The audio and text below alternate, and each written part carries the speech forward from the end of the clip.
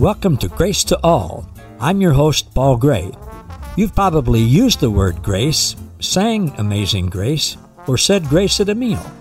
But did you know that God's grace is way better than we can even imagine, and that you and all people already have an abundant supply of God's unlimited, amazing grace? Today, we're going to hear the truth about God's amazing grace to all people. So, sit back, relax, and prepare to be inspired and awakened to the amazing treasures that you already possess. This is truth that you can handle.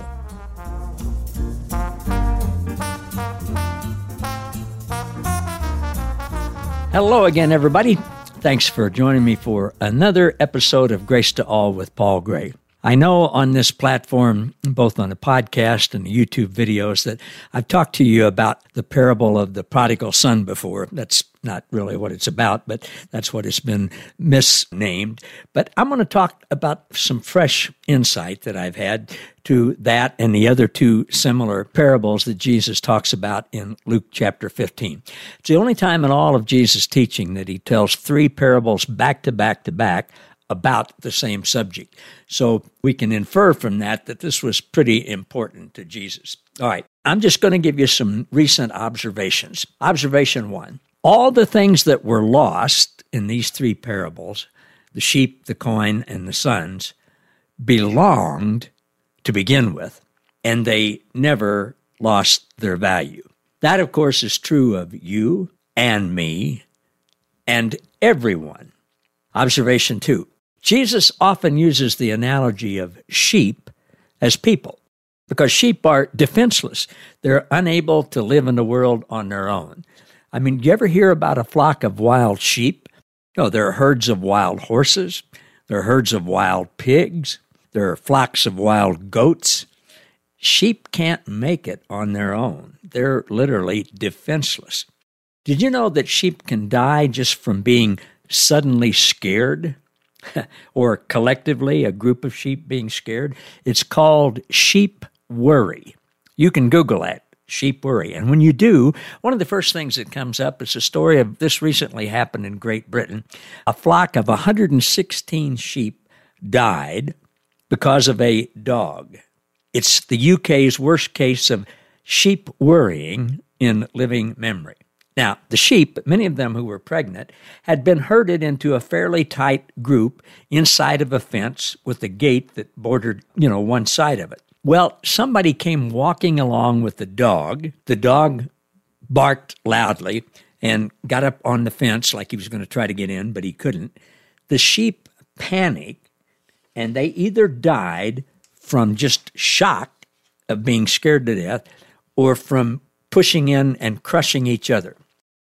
Sergeant Tom Carter, who investigated this, said there were no signs of the sheep being savaged by the dog, but they were 100% certain that the deaths were caused by the dogs because of sheep worry. He went on to say a sheep doesn't actually have to be savaged by a predator. They panic easily, and their instinct is to follow each other so they can die of shock or by being crushed, which is what seemed to have happened here. It was a dog that just scared them to death. Well, people are like that too. We can worry ourselves to death. We can worry ourselves into poor health. We can literally die a spiritual death from being frightened to death about what God, not the real God, but a fictitious God, is going to do to us if we don't get things right. I saw a thing on Facebook the other day. A friend of mine posted this. It's a little meme that says, God says, I'm going to make a new covenant to save all of mankind. The angels ask, well, will it be based on their decision? And God said, no, they're not very good at that. Ain't that the truth? Observation 3, the lost sheep, the lost coin, and the lost boys in Luke 15 always belonged and never lost their value, and none of them asked to be saved. Only the younger boy begged to be able to just pay for food like a servant. Observation 4. Now, here's really what I want to talk about today. I want you to think about this. We, you and I, human beings, can create hell out of heaven. and we can create heaven out of hell. We have that God-given ability to create. Now, I'm just going to give you part of Luke 15 from the Mirror Translation. I'm not going to teach it in depth, but we're going to get some real observations here. Verse 1, Jesus is talking here. Well, actually, Luke is recording this. Pretty soon, Jesus is going to be talking. Luke records this. Now, all the people of reputation, the infamous tax collectors, as well as your regular sinners, were in a habit of crowding around Jesus. They were magnetically drawn to him, addicted to his conversation. And you know what? That's how people react to us when we're letting Christ live as us. They're magnetically drawn to us. They just like being around us. Verse 2, but the Pharisees and the law professors, the religious leaders, were furiously complaining about the warm hospitality with which Jesus embraced these people in their frequent banquets. In the following 3 stories, Jesus justifies their frequent festivity. Verse 3, the constant murmuring of the professional religious leaders inspired this story, Dr. Luke said. Here's the deal. Jesus is hanging out with these notorious sinners. He likes being with them. He parties with them. The religious leaders have judged those people as sinners, as no good, as outcast, as being separated from God, as not being as good as they are. And because Jesus hangs out with them, they judge Jesus the same way. Verse 10, this is after the lost sheep was found and the lost coin was found. Jesus said, I tell you, the faces of the celestial messengers light up with joy over a single person who rediscovers their authentic value and identity. And he's saying, and Francois, the translator, says this in the footnotes, this describes the awakening of the mind to that which is true, a realignment of one's reasoning. It's a gathering of one's thoughts, a co-knowing. Faith is not a doctrine. It is a discovery. There's nothing in common with what we normally think of as faith, working up enough faith. No, it's discovering what is already true. Now we jump down to verse 17 in Luke chapter 15. This is after he talks about the younger son asking for his inheritance, the father giving it to him. He goes off into the far land and has a good time partying for a while. Verse 17, after his money had run out, there was a famine, he had nothing to eat. At this point, he came to his senses. Thinking out loud, he said, my father has many hirelings or servants working for him. Everyone has more than enough to eat, and here I am starving to death from hunger. Verse 18, he got up, was ready to go, and began to rehearse what he would do. He said, I'll travel home, I'll face my father, I'll tell him that I've sinned against heaven and before him. Verse 19, I will convince him that I am no longer worthy. I want you to think about that phrase. This boy thought he was going to convince the Father, who is God in this story, that he's no longer worthy. I don't know about you, but I know I used to do this, and a whole lot of religious people do this. We try to convince God that we're not worthy. We say, oh, God, I'm such a sinner. I'm not worthy. I've done this. I've done that. Could you please forgive me? Well, the Father didn't even go there. This boy's saying, I'm going to convince the Father that I'm no longer worthy to be called his son, and I'm going to beg him to just employ me like one of his hired servants. So with that, he got up and began to return his journey to his father. He was yet a long way from home when his father saw him, and filled with compassion, he ran to his son. He flung his arms around his neck, and he kissed him fondly. When the son finally caught his breath, he began his rehearsed sinner's prayer. Father, I've sinned before heaven and in your face. I'm not worthy to be known as your son. But the father interrupted him right there. He wasn't even paying any attention to this, the text says, didn't give him a chance to finish his rehearsed plea. He merely instructed his slaves to immediately bring out the best robe, clothe him in it, and give him a ring to put on his finger and shoes for his feet. He absolutely wouldn't listen to this son who had broken almost every rule you possibly could as a Jewish boy then, according to the religious leaders. He wasn't even hearing that. The son tried to convince him that he wasn't worthy, and he wasn't listening. He's not going to take anything, not even going to let the boy talk about that. So here's my next observation. Humans, many of us, have bought into the lie that we're not worthy, and even believe we have to convince God that we're not worthy. This story just blows that lie to smithereens. Observation 7. We don't even have to confess our sin in order to be forgiven. Now, I know that's going to rock many of you religious people's world. You're going to come up with one verse, 1 John 1:9, and say, but what about? And you're going to completely ignore the myriad of other verses. I could list 10 of them off the top of my head that contradict that. You know, it's never good to make a doctrine out of just one verse, especially taken out of context, especially not having researched what the original words mean. I'm not going to get into that today. I've taught about it other times, but I want you to know you don't have to confess your sin to be forgiven. You are already forgiven. God doesn't even listen to you when you confess your sins, just like with the younger son. All right, back to Luke 15. Luke 15, verse 23. In full anticipation for his son's return, he now also had the grain-fattened calf brought and slaughtered. He knew the boy was coming back.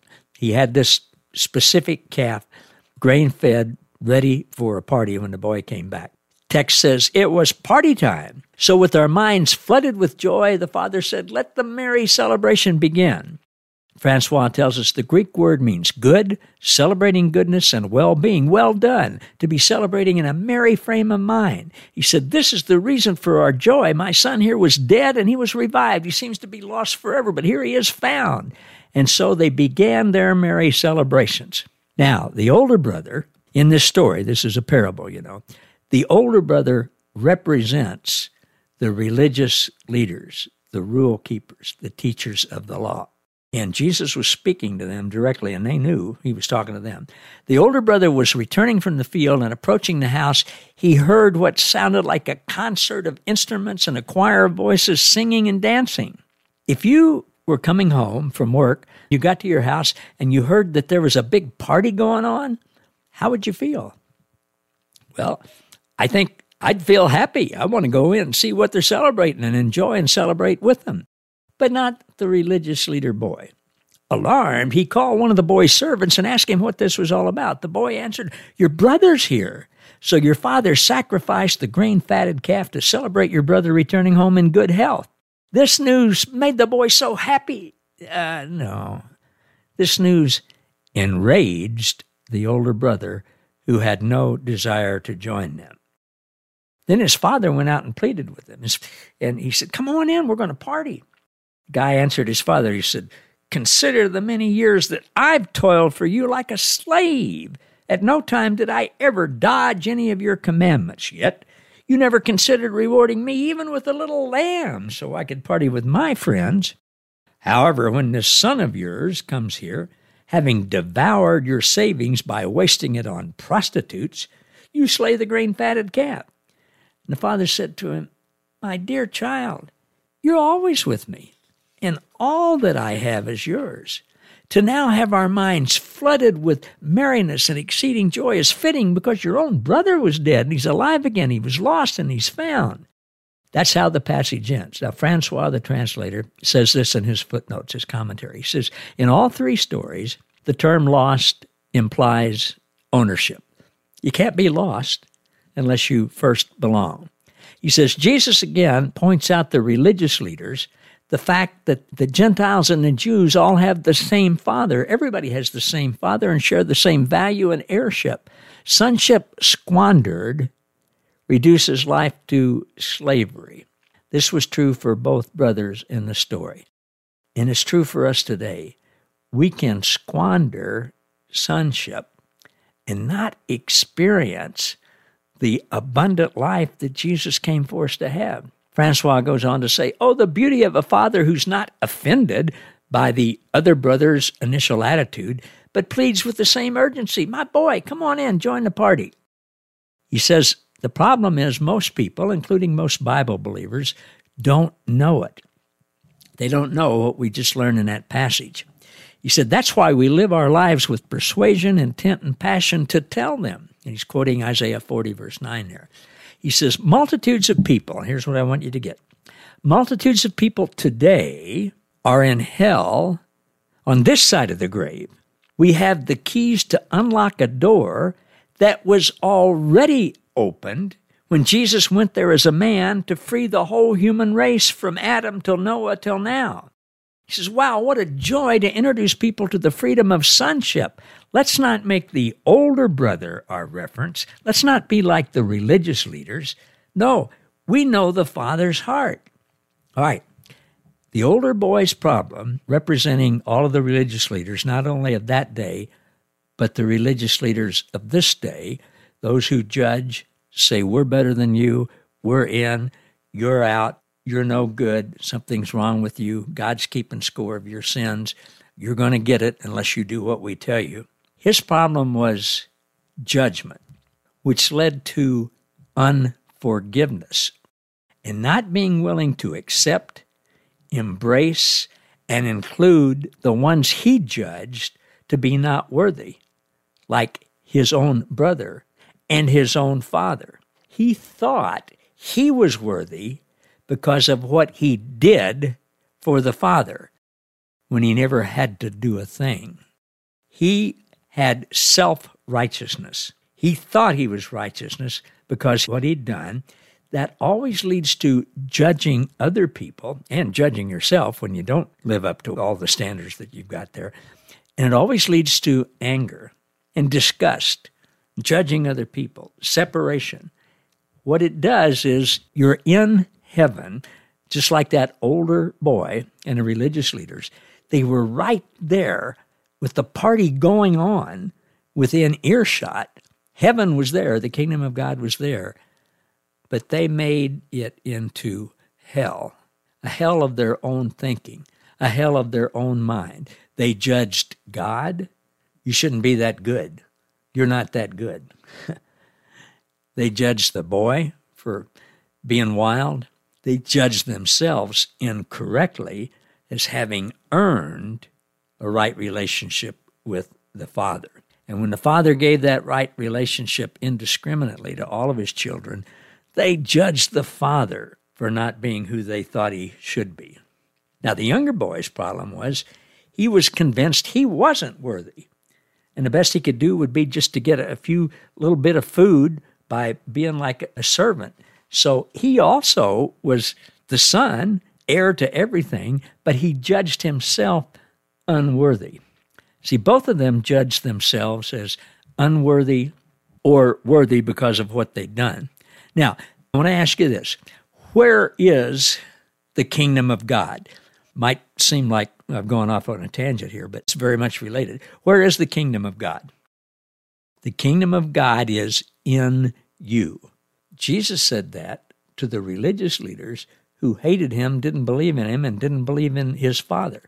He said, the kingdom of God's in you. There's only one kingdom. So where is heaven? Well, heaven is in us. It's not out there, up there, somewhere in the sweet by and by. The kingdom of God, the kingdom of heaven is in us. Papa, Jesus, and the Holy Spirit live in us. We are one with them. I mean, it doesn't get any better than that, and that's true of everyone. There is no place called hell. There is no place of eternal conscious torment. If God had created hell, do you think maybe it would have ever said that in all of Scripture, that God created a place of eternal conscious torment? It never says that. There is no place like that. Here's the deal. Each of us, just like the older brother in the story, have the ability to create hell. We can create hell, and we have, in our own mind. We're in heaven. The Holy Spirit, the kingdom of God, is in us. But we have taken that, many of us had taken that, and made it into a hell of either self-righteousness or feeling like we're not worthy, both of which are lies. And God sent Jesus to show us those were lies and to reveal the truth to us about who God really is, that God is perfect, unconditional love that casts out all fear of judgment and torment and punishment. God is pure light with no darkness. God is all-consuming grace for everyone. God's perfect goodness and is always working out all things for the good. So, I'm going to summarize these 7 things. All the things that were lost in these three parables belong to begin with. They never lost their value. That's true for you and me and everyone. Number 2, Jesus often uses the analogy of sheep as people because sheep, like us, are defenseless. We're unable to live in the world on our own. We're going to screw it up. Observation 3, the lost sheep, the lost coin, and the lost boys always belonged, and none of them had to ask to be saved. Observation 4, we can create hell out of heaven and heaven out of hell. We have the power to do that. We also have the power to not do that. Observation 5, God's love is relentless and never-ending and never failing and always results in making all things right for everyone, resulting in euphoric joy. Observation number 6, most humans have bought into the lie that we're either not worthy, and we got to convince God that we're not worthy, or that we've made ourselves worthy by our own actions. Observation number 7, we don't have to confess our sin in order to be forgiven. Observation number 8, we can make hell out of heaven or heaven out of hell in our minds, and we have the choice. Hope that's helpful to you all. It's really helpful to me and to others that I'm able to share this with. Next time, we're going to talk about forgiveness, some insight that is just amazing, and you're going to really be blessed. So I look forward to seeing you next time on Grace to All with Paul Gray. Thanks, you guys. Thanks all for being with me. I love you so much. I look forward to next time. See you then. Thank you for listening to Grace to All. For more about us, how we can serve you, and our special guest, please visit www.gracewithpaulgray.com. Don't forget to subscribe to the podcast so that you never miss an episode, and to join our Facebook group, Grace to All, where you'll be inspired and awakened to more truth that you can handle.